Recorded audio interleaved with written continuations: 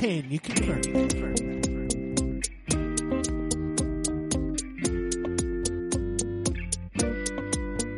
Can you confirm?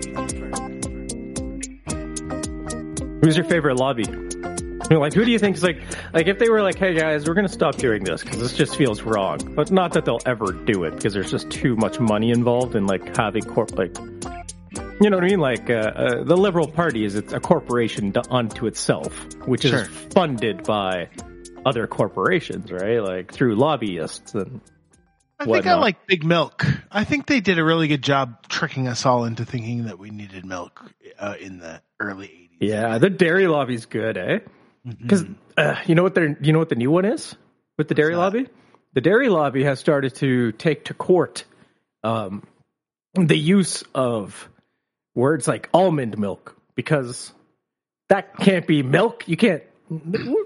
So, yeah, that's smart. I guess it isn't milk. I don't know.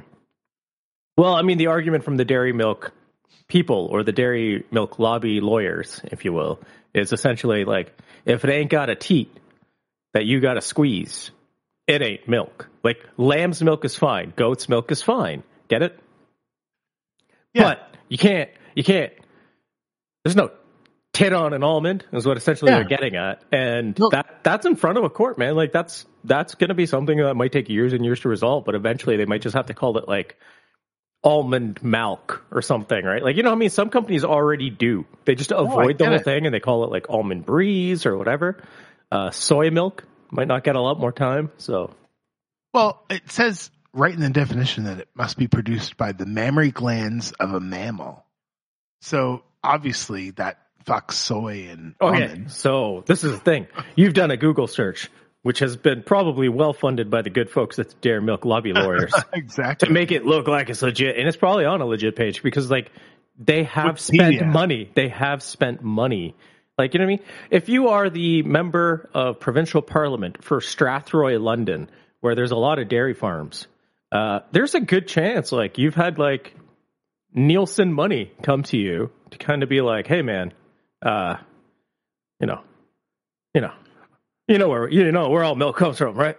Well, like, it's kind of like Merriam-Webster says fluids secreted by the mammary glands of a female for nourishment of their young, which is very vague.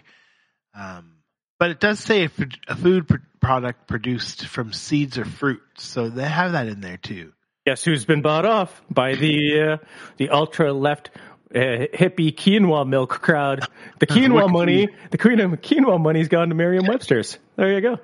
Well, actually, ketchup, like tomato ketchup, right? Whatever. Mm-hmm. Heinz actually owns the word ketchup, like KETCHUP. So that's why you see things like catsup and stuff like that. Yes, sir. See? The vague world of things. You know what we don't do around here, though, John? We don't milk our audience, right? We should. We should. Yeah. Yeah, guys. Come on. Suckle up to the fact-check army teat, I guess. So what else is new? What else is new in the lobby world, or in the world of stuff? Where are we at? Like 75, 100, 200? I forget. I keep losing track. 72? 77? What's today?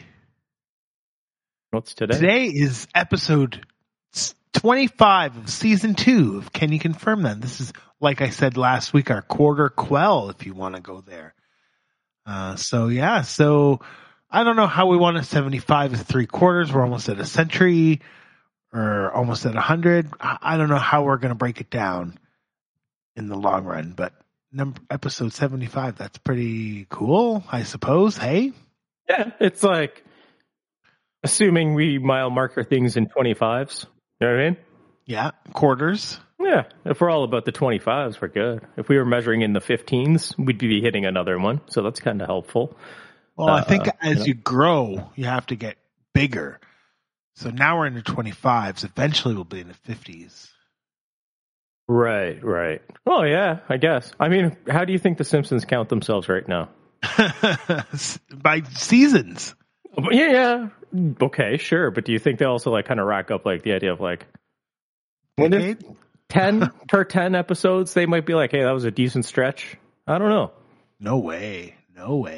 10 episodes? 20, 25. I mean, like, we judge on no, I'm saying the creatives involved, though, right? It's not like it's maybe Matt Groening sits back and he's like, you know what? For what it's told, the last 50 weren't so bad, right? But I would imagine the writers in the writers' room are kind of looking at it like, the last 10 were okay.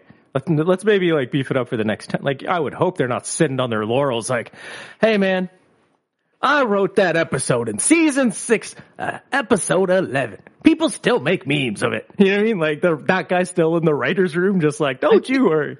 I think it does have to get like that, though, because we do that with SNL. Like, we say the Eddie Murphy era or whatever, right? Yeah, but they keep bringing in new people, right? Like, they have new writers, new cast, because imagine SNL still kicking around now, 40 years later, with the same people. And we've just aged with them for 40 years. And now you got these old, like, Joe Piscopos running around, like, 70, 80 years old on set. Like, give me a break, right?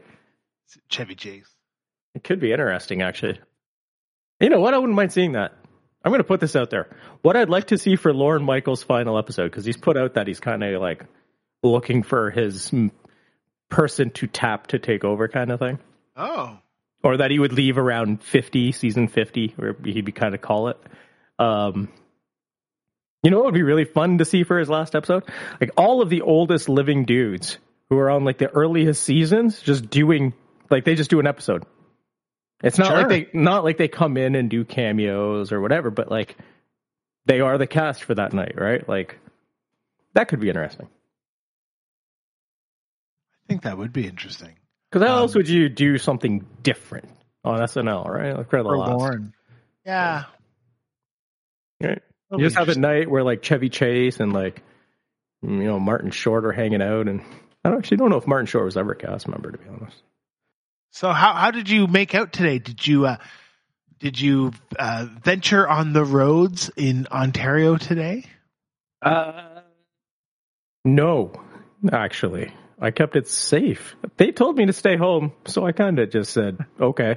It's like pretty bad out there. I had a bird's eye view of like a major artery road, as well as like a side road, and then like my road as I'm like looking out like my window. And I'm kind of, even the major artery road's not looking so clear.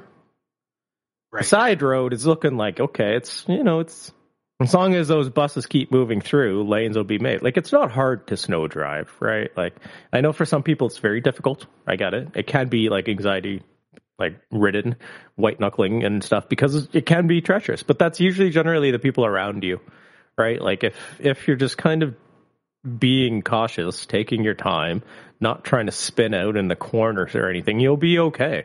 But you also have to be like looking ahead. Look at the tracks that have been made from the cars that have like pioneered this morning's trek for you, who left their house at 4 a.m. and were like, fuck, I'm going to have to be the first one. And some of them did it. And like, there are still people who get stuck and some who don't, because some of them just respect the people who came before them, right? What kind of car do you drive? Do you have an SUV or do you have like a sedan? Got a sedan. I've got winter tires on it. And I mean, like, listen, man, throughout my life, I have been stuck in some snowbanks and I have not been, right?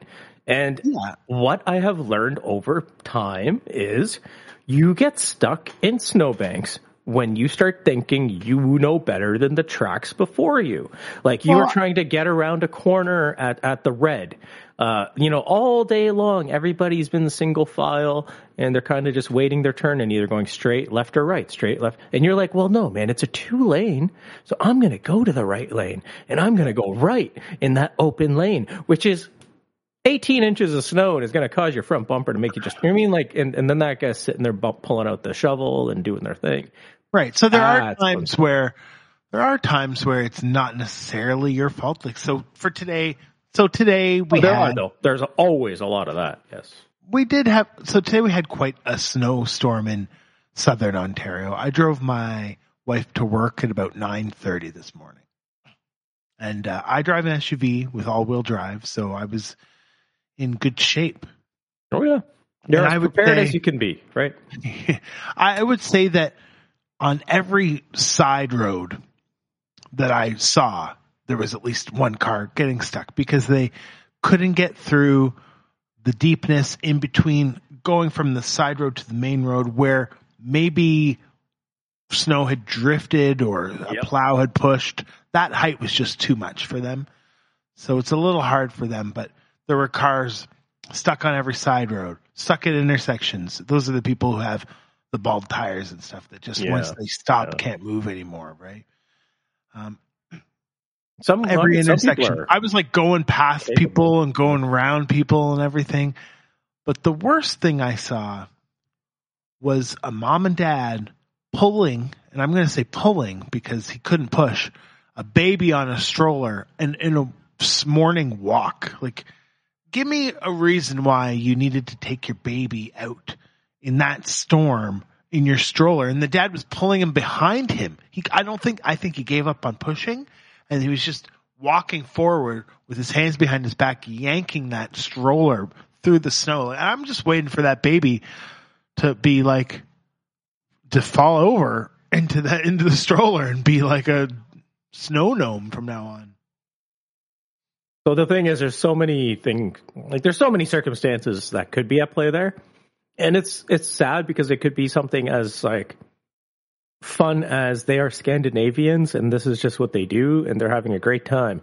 Or it could just be like something really like heartbreaking as like this family has no other option, like public transit wise or anything else, to get this kid wherever they have to get them so they can get to a job that did not close, right? Like, I don't really know the spectrum there, but I would have carried the baby if I could have. I generally try to like skew towards hopefully there's a good reason for that. Generally, anytime you see something like that, my initial reaction is, oh gosh, I hope there's a good reason for that. But usually within less than a millisecond, some sort of like new evidence presents itself, be it audio or visual or something. And I'm like, oh no, there is no good reason for that, right? Some like that's unfortunate. Yeah. Like, we can get out. It's not that bad for a walk. Or you know what, John? Their car got stuck in the side, and they weren't sure like what to do. And they're just, the dad could be like, "I'm going to Mary and Joseph and Jesus you to like the closest manger, and I'm out of here, and I'll go back to get some gas and get the car out." Like, I don't know, could be anything. That could be like his. That could have been one of the most heroic moments in that gentleman's life. I hope it was a heroic moment because from my perspective, it was an idiotic moment. So maybe saving them from like having their car. Like there was probably a plow who's like, "Listen, you get out of here and go home, or this car's stuck here and you're stuck in a 4-foot drift." I guess I could have been a real hero and stopped and seen if they were okay, but I just kept driving. That's not the way you were taught by your Lord and Savior. That's definitely my way. Yeah. I just kind of looked, it was bad out and I didn't want to be out. I had to drive my wife to work. She was one of those places that had to go. And, I saw people to my left who were about to get stuck at a turning left on an intersection. And I was like, I can keep going. Yeah. I'm just going to go. I'm not going to stop and be a good Samaritan. I just want to get honest home. Though, it's not even about that. On what I'll say, you're kind of doing the right thing, because the one problem with snow drivers is when they start slowing down. Yeah.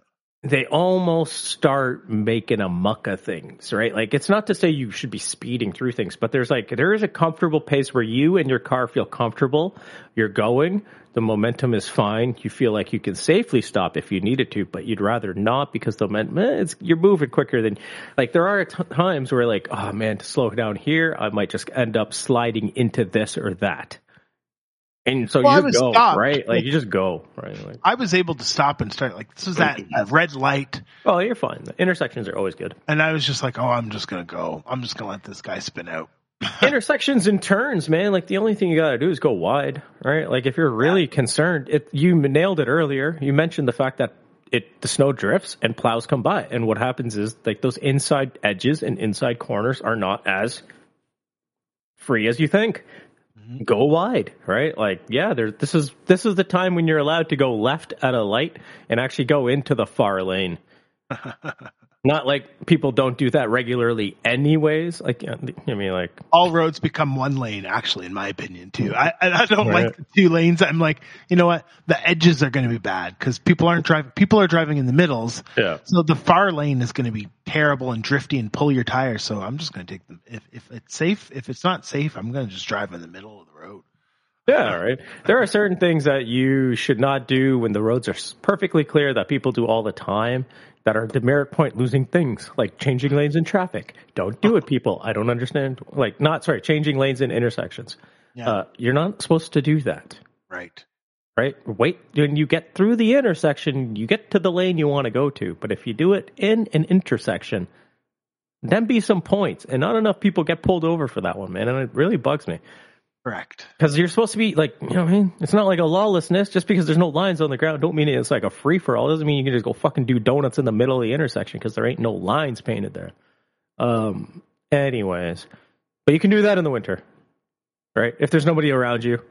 If the matter is like it's you're going through this intersection alone and the tracks ahead of you have changed, right? You know what I mean? Like if the safer road is in the middle and you're on the edge, just get to the middle before you get to there, right? Like that's fine. But hopefully everybody's fine. Had a good, safe drive. And, I saw some people get stuck. And some people who didn't deserve it. Some who did. I saw a lot of people not get stuck. I saw a lot more than anything I saw. Capable, perfectly good winter Canadian snow drivers, right? Like, that was not the strangest thing I saw today, right? Like, to me, it's like everything I saw traffic-wise out the window was kind of just like, expected, right? I was like, oh yes, I expected this like 1996 Toyota Tercel with all seasons that are most likely bald to kind of drift on that corner and to do exactly what it did. And my favorite was there was a cop at the lights parked because the middle islands where you always see the little sign that tells you, hey, there's an island here, you're gonna have to go in this lane. Somebody had driven into it. It was knocked over. So the cop was there because the sign's not there, so he has to be there until they can come lift the sign up. But I was watching this guy and love this cop. He helped at least 2 or 3 cars who had gotten stuck into that thing, right? Like he got out, he would either like use like a shovel if they had one or whatever, made sure that they got through the right. But bless his heart, he also did not help like 7 of them. Because he, like me, had this perfect view of this corner and saw exactly who deserved the help and who didn't. Because there were some aggressive morons who were just flying through. And I'm like, man, just because you think your, like, Mitsubishi Outlander is nice and high off the ground doesn't necessarily mean you're going to make around this corner. And this one guy just, like, rammed it right into a big drift. Like, no damage. Obviously, it's just snow. Just back up and get around. But, like, backing up was on him. But it's like but I also would not have gotten out because I'm like, you've got an SUV, you got a 4x4, you should be able to handle this just yourself, right? Yeah. So you and your ivory tower sipping on your hot chocolate were judging all these drivers? Well, I mean, I didn't have the hot chocolate till later.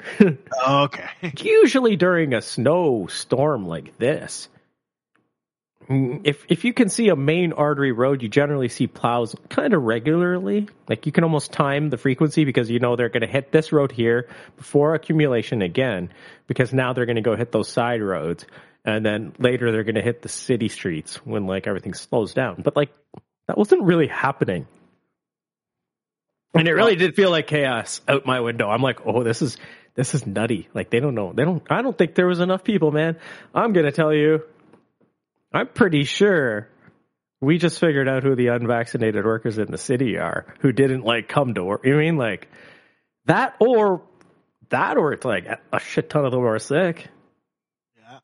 Yeah. Because there was not a lot of plows out there, man. And it took a while for the private ones to start getting out there too. Because like you could tell they didn't get the call till noon, right? Like the bat signal didn't go out to private companies till like noon. Like, hey, we're in trouble. Can you help? Right. Although they isolate their job, they sit in a cabin isolated, so they have less excuse. Anyway, it concludes Plow Talk our new segment of our podcast, Plow Talk. I don't know how much of that's usable. If that's a seasonal entertaining. segment. It's a seasonal segment. If that's it doesn't get a lot of entertaining. play. But, Next time we'll have Mr. Plow join. Oh, Mr. Plow, that's my name. That name again is Mr. Plow. what era would that be? That would be like Golden Age, right? Yeah, man, that's the goal. That's like the early, like I think that was season 5 to 9.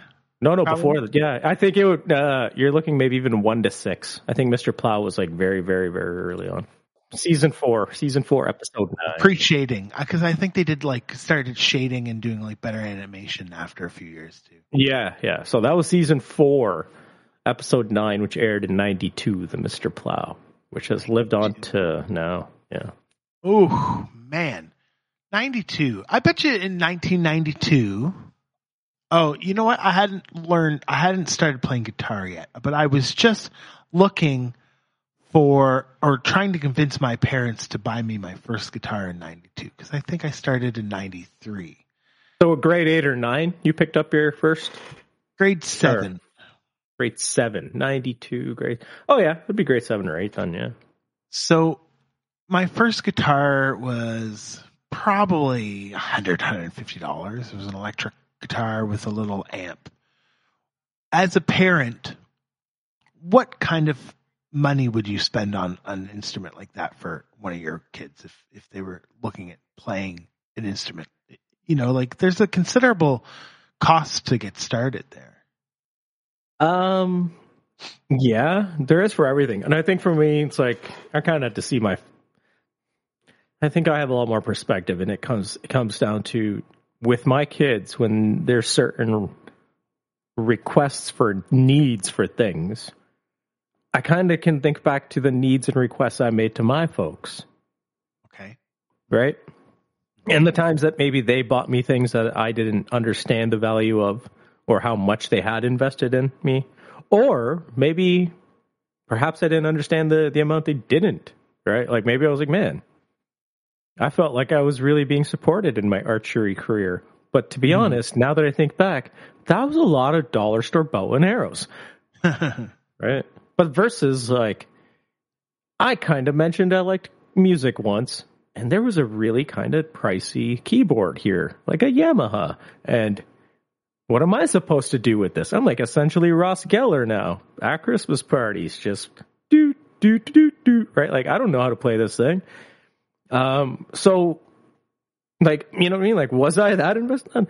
But that's my parent. Like, you know what I mean? Like that, what's that mean? That was my parents are like, well, nobody's a fucking bow and archery person. Give them a fucking plastic thing, right? Whereas people play music, give them a keyboard. But had they really taken the time to get to know me, they would have realized, like, I don't have the capability to read music or learn it or really understand how to, like, I love music, but I can't translate it back, right, through instrument. Okay. But you take me out to the YMCA and give me a fucking bow and arrow, it's game time, right? Like, I could have maybe had made the Olympics had you just looked at the 7. Like, I mean, like, I'm not being facetious, of course, but like, there is that. So I think with my kids, I kind of just try to make sure that I'm like really being truthful of like, how much do you want this? And fucking piano, they're good. And I was worried, right? Because I'm like, I don't have it. If I don't have it, I'm pretty sure the genes almost say they shouldn't have it, right? Like it's, but it's like, they get it. Like one's really, really good. Yeah. Picks it up. I bet I have a feeling that the younger one over time may develop the ability to play by ear, like pretty well. Whereas the older one though is very technical, can read and kind of play it proper, but is also like way more anal about that though, right? Like when it's a miss, it's a miss. Whereas the younger one is a little bit more artistic of like, I didn't miss a note, I was creating a new one. You know what I mean? Like there are just different ways to that. So they've got nice instruments to work with because they get it. They get it. And you know what? Their fucking bow and arrows come from the dollar store too, right? Like I get it. I like that term, play by ear, especially by like what does that mean to a, no offense, but maybe like a non-musician? Because that's a funny term. Yeah. For me, it means like my kid can, like, he heard a song on Spotify kind of had the piano in front of him and was kind of like almost came pretty close to like knowing what that was without having, I think, to really like see anything on a note, like on a screen. Like he does have, like I've seen him like look up on YouTube like music and what notes to hit on the keyboard or whatever. But I think this one was just kind of like, I know that sound. Like I've played that sound. He's like, I know that sound. So he just kind of hit like two things on the piano. He's like, that's the same fucking sound I'm hearing, right? And I'm like, okay, I guess. I don't know. I'm like, I don't know. I'm taking his advice. I'm taking his word at it when he's like, this is the sound I heard on the Spotify speaker right now, and I'm hitting it right here. I'm like, okay, cool. Like, I wouldn't know. Well, ear training is something that we practice and develop, right? So, as you develop as a musician, you develop your ear training and to understand notes. And another thing is, like, there's certain rules, loose, they're loose, but, there's certain things that belong in certain spots. So, as an example, you can, let's say you find a note and you can kind of find the base of the song. So you know what chords belong in that key and what chords don't belong in that key just without even hearing notes. So if I know something's an E minor, I'll know that it's supposed to be like a C as opposed to a C sharp. And I can do that without even hearing the notes. So, you don't have to play by ear as you would say, but, the reason I bring this up is that there's in the last week a new guitar was released by PRS, which is like maybe if you would say there's like 3 main players or 4 main players, PRS is maybe like 3rd or 4th as far as like brand recognition in the guitar world, and John Mayer has moved over to be one of their signature artists, and he released a entry level model of his signature guitar. Okay. So they've been working with him for a couple of years. His signature guitar is called the Silver Sky, and they retail for $32.99 Canadian. And this new one, it's called the Silver Sky SE. It's very similar, maybe made somewhere differently, and retails for $1,099. So okay, quite considerable in savings. There's a couple differences and a couple things that you can see maybe that you're saving money, but for the most part, this is a great model, and for $1,100 is, I think, in the range where a guitar player would be like, well, maybe I got my first guitar and it was like one my mom and dad rented because they didn't want to plunge. But, I've been playing for 2 years now, and it's like a Yamaha or something, right? Like entry level or something. Yeah. Art and Luther. I'm going to just drop a brand that I would say would be like a good entry level. And, that I see a lot in my students or something. Okay. Yeah. And so you've been playing for like 2 years and you're like ready to take the plunge, and then you can buy this guitar and you can grow and you can be a good guitar player, and you don't need to upgrade again really with this guitar for $1,100. And I can tell you that that's a high end is more than that. Isn't that's good value? Like if you're really saying cheap. You would, not. I mean, like the idea being like you don't need to upgrade again. Mm-hmm. That's a pretty big statement for like the casual guitarist versus like, a working musician who's going to have guitars just because it's like collecting sneakers for the odd person, right? Like it's just, They're not just going to be like, well, utility wise, I only carry one cell phone, so why would I have more than one guitar? They're going to have more than one guitar because they love guitars. They have sounds and things that they're looking for. But to the person who's kind of like, living alone, doesn't really plan on playing in clubs with friends or something, and doesn't have, but wants to be able to pick something up and have it. Yeah, there you go. That's You could cool. totally That's cool. play in a bar in a band with this guitar too. Like this guitar, I could pick up that guitar and use it as my day to day for sure. I think too. You know what? There's people.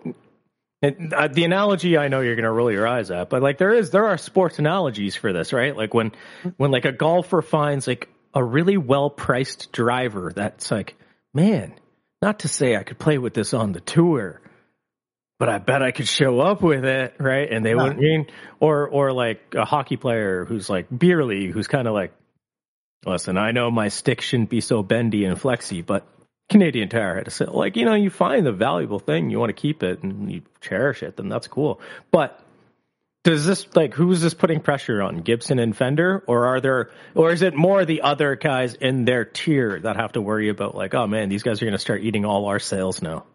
I think really targets Fender because there's a little bit of bureaucracy with this model guitar too. John Mayer was originally known as a Fender player. A lot of guitars. He worked with Fender for a long time, had a couple Fender signatures, and this guitar looks like a Fender. People gave it a lot of flack at first because it looks just like a guitar that John used to play when he was a signature Fender artist. So it's a very similar model, but it's at this price point that I think even Fender's a little above right now for the quality of the guitar it is. Okay. And I think that the people looking for that stage in life of their guitar, or even pros who just want a Fender Stratocaster sound but don't want to spend $2,200 on a Stratocaster, are going to spend $1,100 on this Silver Sky SE, and they're going to get that sound. And I think it's going to make a big impact if people are okay with that, as long as there's not like the hardware for it isn't trapped in the Suez Canal right now or something. We're all good. Yeah, right. That's cool, man. Like I understand in the world of kind of like sneakers where you could be like Nike, Adidas, and having their brand representatives is a big deal, be it like certain athletes or even now branching out from athletes, right? Like where, Kanye and Adidas is important and Drake and Nike is important, but, so is Air Jordan. And then Adidas has like the tennis game, like Gibson and Fender. How much do these guys fight over it? And follow up, if Gibson and Fender fight over talent so much the same way Nike and Adidas do, how much of a coup is this for PRS to have picked up John Mayer? Is this like akin to like Steph Curry going to Under Armour? Like, is this a big deal? Yeah, John Mayer's really big for guitar right now. There's a lot of modern young like TikTok players and Instagram players, are really inspired by John. He's leading a lot of young players. There's a lot of his style going on, but the reason it's so big, Gibson almost went bankrupt about 10 years ago, I want to say. So them, and they probably make the best guitars out of all three. Well, maybe PRS. PRS has always been known as a very high-end guitar. They had artists like Carlos Santana. He was like one of their big guys prior. But John's a really big one for them to have. Fender's always been a good guitar, and they've always had a lot of... They're good because they have a lot of price points. So they have a lot of different factories. They have a factory in Mexico and a factory in Japan and a factory in the US, and there's different price points at those different factories or coming out of those different factories. And so they hit a lot of price points. They hit $200 guitars up to, $2,700 guitars. Whereas Gibsons are, not like that. They have a brand called Epiphone that produces some of their guitars that are lower price, but to get into like a Gibson, you're looking at $2,000 up to $5,000-$6,000 for some of the good Gibsons. And, this is a big one to get into that $1,100 with a guitar so to get into that price point, is a pretty big deal, and I think it's going to be quite a player. So the next thing is people have to get over the fact that it looks like so guitar players have all this they throw a lot of tea, man, and so they have a lot of hate for this guitar because it looks like a Fender, and people don't like that. Probably just sour because it's not made at Fender, though. I don't know why. Like, it's the artist signature series, so if that's what that artist wants it to look like, that's how it should look. But do you think the folks at Fender are kind of like, man, you wanted to make a Fender, you should have just made it with us? Is it like that, or? I don't think the folks at Fender, I think guitar players are saying that. I don't think the folks at Fender are purists. I'll tell you a little thing. In March of 2020, when I was gainfully employed, had 2 jobs plus a podcast, when we were all working, no one was locked down, I came very close to buying one of these $3,200 guitars. I even talked to my wife about it. She was on board. And I said, well, I'll just wait for the week. I don't love the color that we have in stock at the store I was looking at. I would like a different color. The next week, we got shut down. And then a couple months later, I was looking at no work. I made the best decision to not buy a $3,200 guitar. Yeah, no shit. Funny part is, if you wanted to now, the supply chain probably would say, no, you can't. You can't have it right now. Well, you gotta wait 3 then, months. I would have paid for it by now. But it would have been all mine by now, but it would have been hard. But you probably could have then sold it for like a lot more right now, because anybody trying to get their hands on one probably couldn't. No, I would have lost money. I would have lost money for sure. Want to do a social experiment for me? Because you're a good friend and you like to do things when I ask. Since you teach the guitars, I want you to track. I have a feeling any kid who comes into class with a Gibson, into a lesson with a Gibson guitar, I bet you that kid also carries an iPhone. And I bet you any kid coming on in or like strutting in with a Stratocaster. I see what I did there. Yeah. I bet you that kid's got a Samsung in his pocket. I bet you. And then any kid who's trying to be hip, cool, coming in with that PRS or like Ibanez or something. I bet you that kid's got a Huawei. An Ibanez? Yeah, for sure. Yeah. Ibanez kids are definitely playing Huawei's. Yeah. There you go. I got it. Those are shredders. So people playing Ibanez, I mean, we're getting a little too far from our podcast into the world of guitar players, but the Ibanez guitars are for the shredder guys who play like really heavy metal and stuff.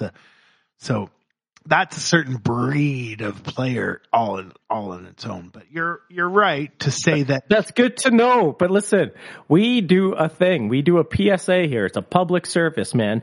And essentially, as we got into it, someone listening was like, what the hell's an Ibanez? You explained it. And you know what that person's takeaway is right now? Ibanez. No, I'm just saying, you got a daughter and your daughter starts dating a guitarist and the guitar they bring home is an Ibanez. Ibanez. You got some questions. Ibanez. Don't call it Ibanez. I can't get over Ibanez too much. Oh. You thought it. That's good. I like it. That's fun. You know what I mean? Like, I'd let my daughter date somebody who played Gibson, for sure. Oh, yeah. It comes from good talk. It comes, exactly. That boy's got Ivy League written all over him. Yeah. They're friends with the magistrate. Well, see, that's the tricky thing about Fender with all those price points. You could be a poor kid, too. But a lot of the times, I don't want to say too much. I got Leo on the Titanic. Okay. I don't want to talk I don't want to get in trouble here, but a lot of people who have families who can pay for lessons. Do I need to say more? No. I mean, listen, I do not come from old stock and go to fucking Yale or shit, but my kids take lessons. You know that. Yeah. Some parents, I would be on. Depends, man. Like, I don't know what your setup is, but like, I don't see a lot of like the Juilliard bound at my kids' like piano place. You know what I mean? No. Not to be rude, but it's like a lot of them seem to be like people who are, like there are certain parents who will just be like, stick the kid in everything because you just never know what they'll be good at. Yeah, you're still paying $200 a right? month for those lessons for the 2. Oh yeah. And honestly, they better get something out of it. Like at the very least, it's like I'm not telling these guys to be fucking crooning in like the Holiday Inn, but it's like in time. No, but I mean, that's not what I'm doing.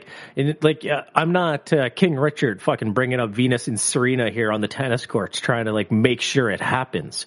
I make them show up for 30 minutes once a week, and I kind of just gauge throughout the week how much of an interest. Like, how often do they ask to like even practice? Yeah, and not often.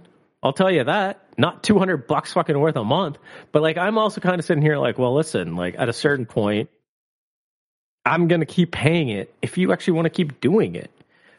They haven't said they don't like it, right? So that's key, right? Like that's kind of number one. Like they get frustrated with it, but they don't want to quit it. More about which I think that's even more key, right? Yeah. Like I think it's one thing like, I don't want to quit that. That's okay. Well, a lot of people like doing easy shit. So that's not going to tell me a lot about what kind of character this kid's got in him right now. But if it's like, oh, that fucking sucked, that sucked. But I'm like, okay, so what's that mean? Well, I don't know. I'll just fucking have to be better for next week. All right, then. Well, here we go, right? Like, at least it's something where it's not the brink of like, I just don't want to do it. It would be nice to see them a little more interested in it. But then it's how much do I want to push that? Because like the little one is the one, like if I was going to sit back and be like, which one? The thing is they both play very well, right? Like, no, but I mean like if somebody's like, listen, you have to take one of these kids and keep them in the music thing and the other one you got to take and focus on whatever other talent it is they have.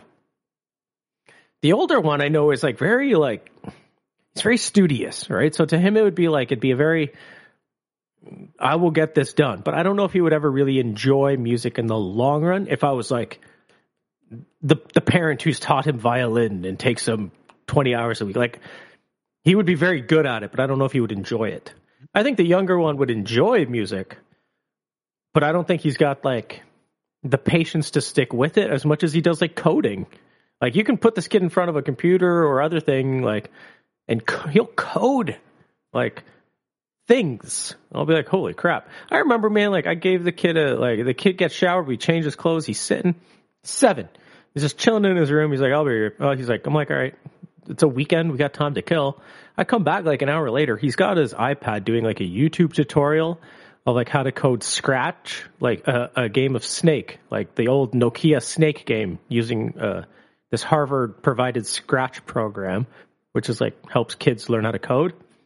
Kid built Snake, man. I sat down and played Snake for 45 minutes that day. That's cool. I had like things to do. They were like, man, we're hungry. Where's lunch? I'm like, I'm playing Snake right now. I was like, I didn't think my day was going to start that way, but that's the thing. So if he was to whip out a piano and treat it like that, then he would get more support in that, right? Like but I feel like there's value in it. Like, man, what am I going to do with that $200 a month? Right? Like, I think spend it on sneakers, hoodies, right? May as well invest in there. Parents will pay for those things if the kid's enjoying it or getting back out of it. They don't always expect their kid to, make it to like the world of cover bands or something. You know what I mean? Yeah, no, man. We pulled the cord's been pulled on skating. Yeah. Neither one's been very good at it. Neither one's going to make the NHL. All right, you know what? You can learn to skate when you're older, like I did. I mean, like it's like nobody had me in skating when I was 3 or 4. I kind of learned in like grade 5, 6, 7 because I was like, you know what's kind of a fun winter activity? Putting on skates, and you know what? I can get around, but I'm not doing triple axels, nor did I ever need to. Right? Like that's fine. So to each their own in that sense. Like so. Well, I brought up cover bands on purpose. Why they could make it to a cover band. I've been watching a lot of bands do some covers on YouTube lately. Isn't that like essentially what YouTube was created for? I think maybe, but it's gone away from that a little bit. But there's still a section of the platform that has some cover bands. So like one of the bands that I like a lot is called Scary Pockets. Have you ever heard of them? No, obviously not. You know what category I'd like to see on YouTube now? YouTube Classics. A section called YouTube Classics, where they just show you some of the best shit from like 4 years ago, so I could go catch up with all the stuff that you talk about. You know what I mean? Like all the things I've missed are there somewhere. You're going to always be missed out because a lot of the old YouTube stuff was not not advertiser friendly, not platform friendly. So they don't want you to remember that stuff. They want you to stay in the future. But Scary Pockets is a group. Part of them is like one of the guys is sometimes from a group called Pomplamoose, which is, I think I've mentioned on this podcast before, but there's a few musicians that come in and out of that group that record and make these videos of covers. And they do have every once in a while some good spins on some of these songs. And, they have some big names that roll in and out of the guest appearances. Your buddy, I think it's Casey from Abrams? Casey Abrams from American Idol? Yeah, he's done a couple songs on there. He's done a Beatles song with them and stuff. It's been a lot of fun. The guys from Theo Katzman from Wolfpack has been on there. We've seen a couple big artists on the Scary Pockets, and I wondered, like what your opinion of covers were. Do you think that the original is always better, or do you think that sometimes a cover can be the more preferred version of a song? I think for sure we always give credence and credit to whoever created the original song. Sometimes someone else does do it better, though, right? I don't think it's always the case, but almost sometimes you stumble. I think this happens more often for people who have heard a song the first time in their life via the cover. Mm-hmm. I think it's also in how you experience it. If you grew up with a song a certain way, and then a band comes along 10, 15 years later after you've heard it and covers it, you're still probably inclined to be like, the original's better, I heard the original, it's better. Mm-hmm. You might still appreciate, and a part of you in the back of your mind probably even says, man, this fucking cover is pretty good, though. Might even be better. But I feel like it's a lot easier for someone who's like, the first time they heard something, it was, Bruce Cockburn or Joe Cocker singing it, and then they find out much later that, oh, damn, that was a cover of something else from like 20 years prior? Oh, okay. Yeah, well, I still like Cocker's version of like, Don't Let Me Be Misunderstood, right? Like, you know what I mean? Just you kind of... So a couple of the big covers of all time, you might even be surprised our covers are like Sinead O'Connor. Nothing Compares to You is a Prince song. Yep. Now, that's right. I don't know if that's a little gray as far as cover goes, because I think he might have wrote it for her. Or then unless he performed it first, right? That's how I always look at it. Is like, because a lot of people will write and then give a song away to someone else. I think if he covered it after, but he wrote it before, I think that's just that is gray area for sure. Yeah. I think that just mucks up the works more than anything. Or to be honest, if I'm Sinead, I'm kind of like, really, Prince? Really? Did I do something to offend you that makes you say the song that I wrote for Sinead no longer should be sung by Sinead? Like, you know what I mean? Like, there's a lot of shade being thrown at Sinead in that scenario by the late Prince. But I'm sure, like, it's fine. But yeah. Or you'll hear, like, Sia's version of Diamonds. Right. So I'm looking at this Rolling Stone article of the 10 best covers, and I agree with some of them. Like, Okay. you know, Actually, I don't have a lot to offer other than opinion on these songs you're about to get into. So I do want to do that.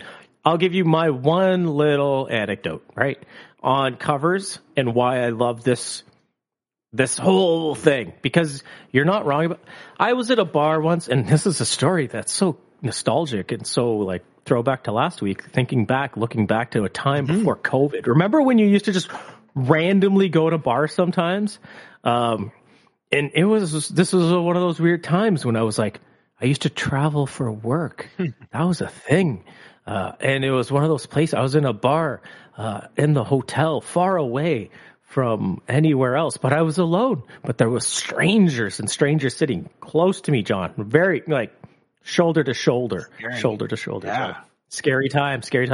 But I'm eating away, drinking away, trying to get up to my room to go to bed. But I hear a great conversation taking place by these two gentlemen. And one is convinced. And I think this gentleman, I'm going to say, not to like typecast or stereotype, kind of looks like your dad, right? Looks like your dad. Oh, and is like very adamant that Johnny Cash's Hurt was one of the best songs Johnny Cash wrote on the way out the door. Oh. Yada, yada, yada. Meanwhile, I've got a young strapping Carlton looking fella. Like Carlton with like athletic skill, maybe plays volleyball on the uni team kind of thing, right? So my dad hanging out with Carlton. Very much. And Carlton, but athletic Carlton, capable athletic Carlton, is very adamant that no, that song was written by someone else. Just doesn't know who. And but no, maybe, right? And like struggling with it. And in jumps in Brown Boy Me with Johnny Cash did indeed cover Hurt. Rick Rubin actually made that album, and it was a cover of a Nine Inch Nails song. So Trent Reznor wrote Hurt, and these two gentlemen are looking at me like, stop. You know what I mean? Like, I think there was a point where they were kind of like, we didn't need to know all of that, but like, I don't know if I ruined the song for them, but there was a part where you could tell, like, Carlton was upset that Trent Reznor and Nine Inch Nails were involved and that he remembered that. Your dad was upset that he didn't know what a Trent Reznor was. You know what I mean? There was just a lot going on in that moment. So to me, it's always like, I'm bracing myself to feel in the next few minutes, as you go through your list, I'm bracing myself to feel like those two gentlemen did that day in that moment in time. Oh, I hope I get that. When things just got shattered left, right, and center. So let's see. What do you got? That's great. I hope that we get surprised. Now, none of these will be as pretentious as me mentioning Rick Rubin. But you would have lost me on that part. But, you know, like Rolling Stone, I'm reading a Rolling Stone article about the top covers, you know, and it's no surprise that there's Bob Dylan songs in here. So Jimi Hendrix is All Along the Watchtower, because Dylan is classic to cover. Johnny Cash's version of Hurt is on here. So those are the Rick Rubin produced. You know, Rolling Stone felt like that wasn't a necessary tidbit. You know, like they don't mention that in their quick little write-up. That Rick Rubin has anything to do with it. Jeff Buckley's version of Hallelujah, which is originally by Leonard Cohen. Oh, yes. I think everybody knows that, and I think that's one, man. I'm going to go ahead and say I heard the Buckley one before. Yep. So therefore, having heard the Cohen one, which I like a lot, actually, but it's like a 51-49 Buckley. You know what I mean? Like if I'm judging this one on a score sheet, it's 51-49. Sorry, Leonard. Should have been yours, but Buckley beat you to the punch on this one. He got to me and got to my ears first. Yep. I think that's the case with the Buckley one, is that it's a different way to enjoy the song. He made it more about his performance, whereas Cohen made it more about the meaning of the words in the song. So it depends what kind of gets you into in a song. Like, do you like listening to the lyrics and analyzing those, thinking about what the producer was doing that day, putting that into memory so you can bring it up at a bar to two odd looking friends, that kind of thing? Or do you like the musical performance by the artist? Depends what you want. I think with Buckley's, didn't he also benefit from like pop culture usage as well? It wasn't like, I feel like sometimes what happens is like, if you come up at a certain time and a certain age, a cover may be featured in a movie or a television show or something, right? Like Jeff Buckley's Hallelujah gives me a very Felicity vibe or Dawson's Creek vibe. Oh, you know what I mean? Like yeah. something where like that's where it kind of it grabbed on in the ether, okay. And because it has to, right? Somehow the covers have to grab onto something in the ether to be kind of like outshine the original, right? So I have a feeling there was one of those, because where else would I have heard, right? That kind of happens, I guess. Well, so as we go down this list, we get Joe Cocker with a little help from my friends. Right. I think though that's already well known as a Beatles song, so I don't think we're there yet. Yes, but now was Joe Cocker the Wonder Years? Yeah, I think he was. Yeah. Right. I think that's where that kind of would have worked out. Yeah. Yeah. Interesting. Okay. We have a Nirvana covering "The Man Who Sold the World," which is a Bowie song. Right. Again, one of my favorites, but that's a 5149. 5149, only because it's like the Bowie song wasn't tremendous. So it's not like Nirvana had to do a lot with it to make it unique and kind of like, ooh, that's a different night. Like, so it's 5149. I give Kurt the edge on having done something with that. Now here's one that might get closer into oh yeah, that was a cover too. Did you know that Twist and Shout by the Beatles isn't a cover? Is or isn't? Is a cover. Yeah, I learned that, well, Twist and Shout, I assumed was a cover of something from the 50s, because it's just got too much of that 50s vibe to it. I didn't know who it was, but I remember when they sang it in Get Back, they did show the credits to who wrote it. It definitely gave me like a 1950s vibe. So was it Chuck Berry? It was is it Isley or Isley Brothers? I don't know. Oh, the Isley Brothers. Yeah. There you go. Yeah, I remember that. Like that. I think at the time I wouldn't have, right? Like growing up, if I was growing up in the 60s and the Beatles had sung that song and I had missed the 50s, I would maybe not know. I think it was you know what I mean? Like, you can Slumdog Millionaire me here right now, and like, how did you know that? But I don't know how I knew that, other than maybe I think the original Twist and Shout was used by like Kirk Cameron or Michael J. Fox or something in like one of their teen movies that they ever did, right? And I remember hearing that version before hearing the Beatles version ever, because I came upon the Beatles later, right? So I would have seen like, I don't know, Teen Wolf 2, and you would have seen like Jason Bateman like screaming and twisting and shouting. Ferris Bueller, possibly. Yeah. The parade scene. Yeah. Right? So to me, I had no association to the parade scene and Ferris Bueller being anything Beatles related till much later on in life. So that's a cool one. That's a good deep dive. Yeah, so that's the Beatles version that we hear in Ferris Bueller, by the way. I just figured it was a Ferris Bueller original, man. Until, how old was I? Like 8? I'm sitting there like studying catalogs until later on in life, and then I was like, oh, okay, cool. So there's a couple. They have another Nirvana song on here. They have. Do you know this song? It's So you're gonna like, if it's off of Unplugged, yeah, it's generally a cover, right? They didn't do many of their own songs on the Unplugged. So I would imagine there's a lot of that. If they had earlier singles that were covers and big, that would be interesting. And, not to give projects to the audience, but here's something if you got nothing else to do with your time and you're done playing Wordle, folks.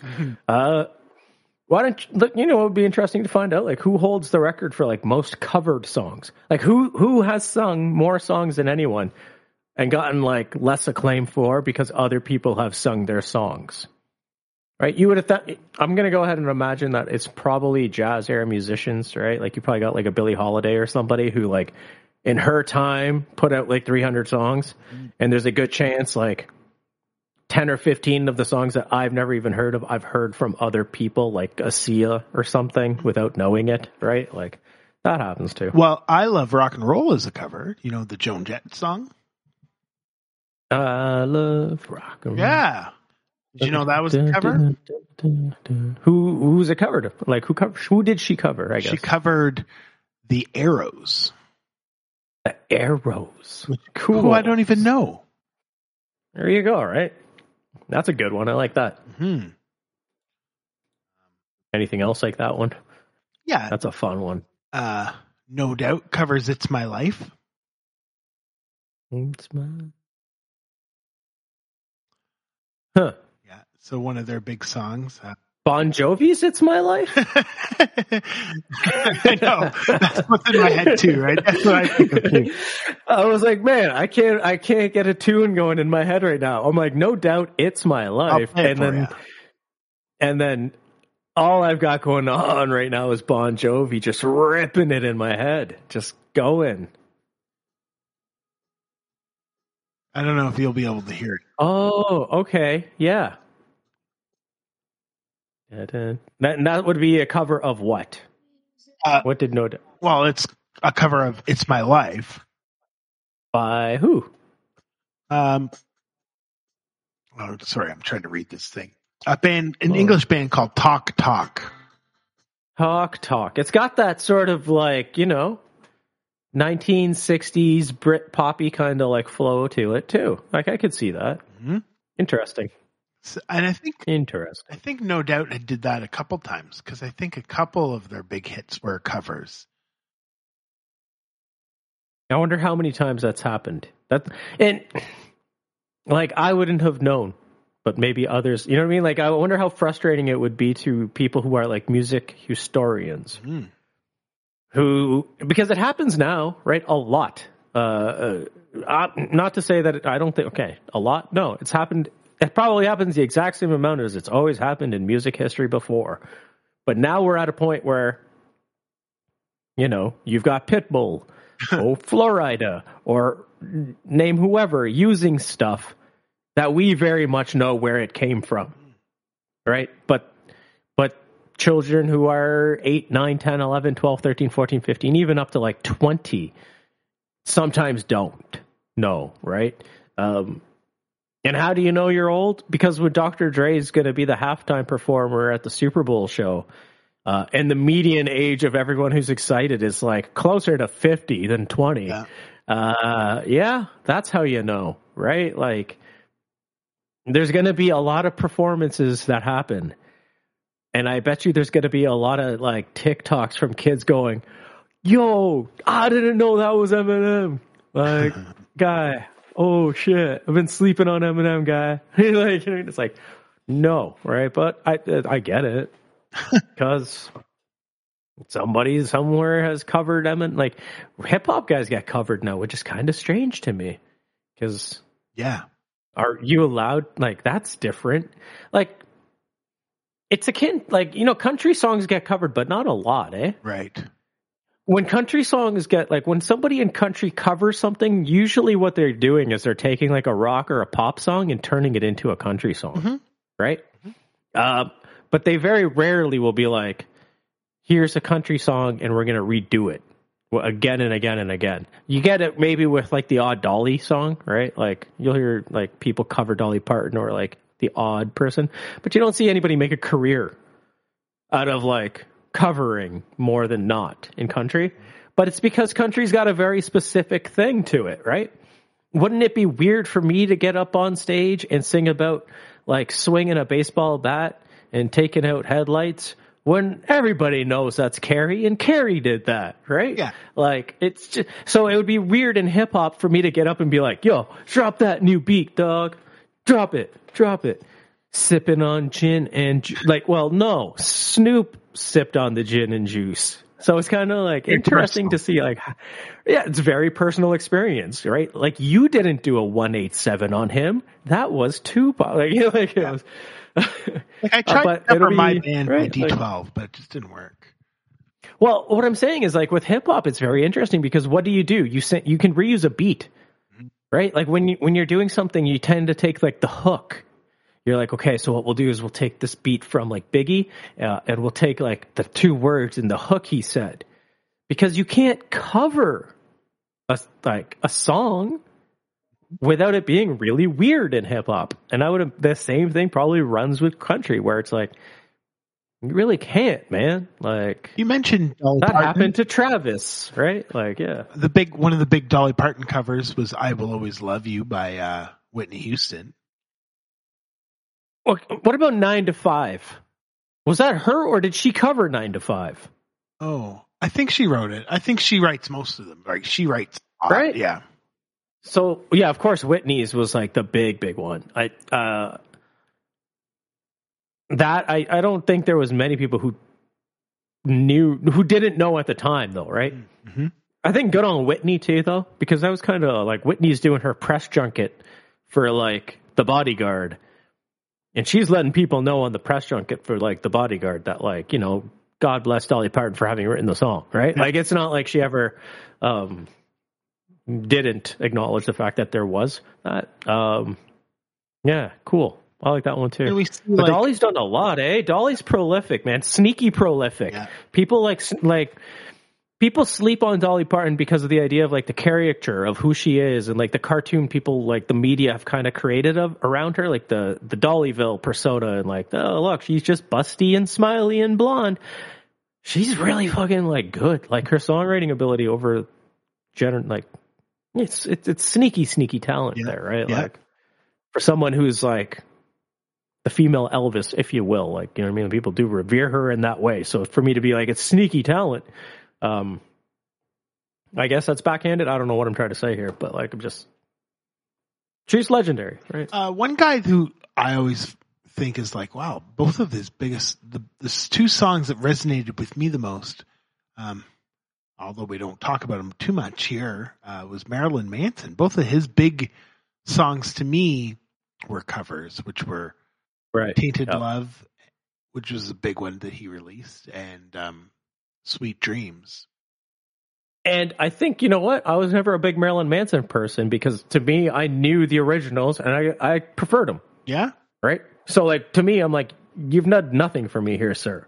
Right? It would have been different for me for sure if I had never heard those songs before in my life and my first access was to him. Maybe I'd be like, cool. Because then when you hear the originals, you're kind of like, oh, so lame compared to Marilyn, right? But I heard them. I had an older sister, and like, if I'm not going to be like, wasn't that like a Culture Club did one of them, right? Or something. Oh, are you thinking of Tainted Love? Yeah, right. Like the original may not have even have been Culture, like whoever did the song that I'm thinking, right? It could have been someone, they may have been covering someone, but my access to those songs was someone else prior to Marilyn Manson. And I'm not a big metal guy, so it didn't grab me anyways. And I think in time, it just kind of made me like resent it more, in the sense of like, why is someone so popular off of songs that they didn't even write? Right. Okay. Right. Like that, I think was probably what drove my, outside of just the dude's just doesn't seem right. And I think we've all been proven. Like, I mean, well, I like those two covers actually, but that's okay. No, like artistically they can be fine, right? Like they were take it or leave it for me. Like for the people who enjoy it, good. That's what covers exist for, to be honest, right? It's for different access to, it's for people to listen to a song through a different genre that they may not have heard it before. That's generally what happens, right? You generally take a rock song, you turn it into a reggae song, and the people in the reggae market who don't necessarily listen to rock have now heard a new song. Or you take a song from the reggae market and you turn it into a rock song, and vice versa, right? I'm cool with that. I get it. But, like, that doesn't mean I gotta love it. Like, so I encourage you to check out Scary Pockets. I spent quite a while going through their catalog, and it's pretty hit and miss. They try to really funk up a lot of these covers, and I find that the hardest thing is the singer has some challenges because some songs' melody lines are so ingrained in our memory that it's hard when they try to change it, and they're trying to sing it in a different melody than the original, and they just don't work the same. That kind of ruins the cover. So it's a little hit and miss, but maybe I'll put a couple of my favorites on our website this week, and you guys can check them out. I think that would be a fun idea. I think so. That'd be cool to check out. Have people send in some of their favorite covers as well. That'd be cool. I'm down with that. I mean, it's interesting because especially like, I mean, I mocked it earlier, but like, yeah, YouTube kind of grew on this, right? Like, you don't become a Shawn Mendes, a Justin Bieber, or a Walk Off the Earth or whatever you want without covering somebody's music for a little bit. Yeah. And having to do something to make yourself stand out from the other 100 people who've probably posted a cover of the exact same song that day. And it's a fine line. Like, you nailed it. Like, how much can you make it your own without alienating the people who like the original because of what it was? Like, can you rework an entire song and people still like it? Or do you need to stay kind of close to the harmonies, the melodies, or whatever that was there, the rhythm of it? Or not, right? Like, it's because we've seen them all. Right, I've seen covers that don't work at all, and aren't at all like the original, and then some that are just bloody brilliant. And I think the ones where you find the most brilliance and the most creativity are also the ones that we don't really hear a lot about, but it's in the jazz world. You hear the most beautiful, like, deconstructed, like, sort of covers in the jazz world, but you're also not going to get like a top 40 jazz song anytime soon. So not the average person hasn't heard it, right? But they're out there. I'd tell you to go look for a couple, right? Like, Julie London, who's a jazz musician, did a cover of like The Doors' "Light My Fire," which is totally deconstructed. I mean, and just slowed down. And perfect in like every way. Like, if you had not been a Doors fan, did not know the song existed, you would just assume this lady created this song. And then if you heard the Doors later, you'd almost be confused because if you had no perspective on time and you didn't know who came first, you'd be stuck. And those are my favorite covers, where you can bring in someone who has heard neither the original nor the cover. You can play them both back to back. Look at someone and say, which one came first? Yeah. And if they are genuinely stuck, then that's a great original song and that's a fantastic cover. Mm-hmm. I think it's fun to look at SoundCloud and see some covers. You'll see modern musicians doing some covers, and they do that on BBC's Radio 1 as well, where they have modern musicians do covers.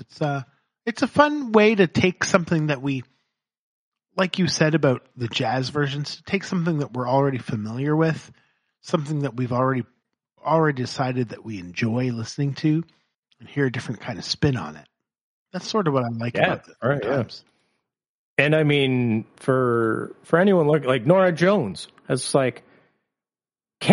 blew up, became supernova, was a huge star, and has now created this wonderful little lane for herself where she just does some of the best jazz covers out there. And it's like, if you're ever sitting around going, I wonder what Norah Jones is up to, that's what she's up to. She, you know what I mean? Like, she's loaded. She's got the money. She knows what she was good at, and she's doing it.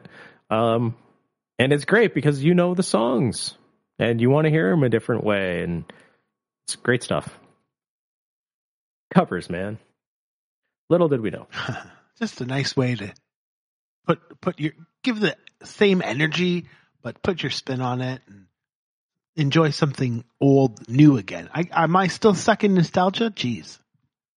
Yeah, you're going through something this fucking 2022, eh? I don't want to get too deep into it, but like, man, we came out of the gates kind of like looking back, pretty like stuck on your favorite guitars. You're working through something. You let me know what it is when you figure it out. Sure. But that's all good. All good. Well, should we be celebrating Martin Luther King Day? We should be, but we're Canadian, so I guess we don't care. I don't know how this works.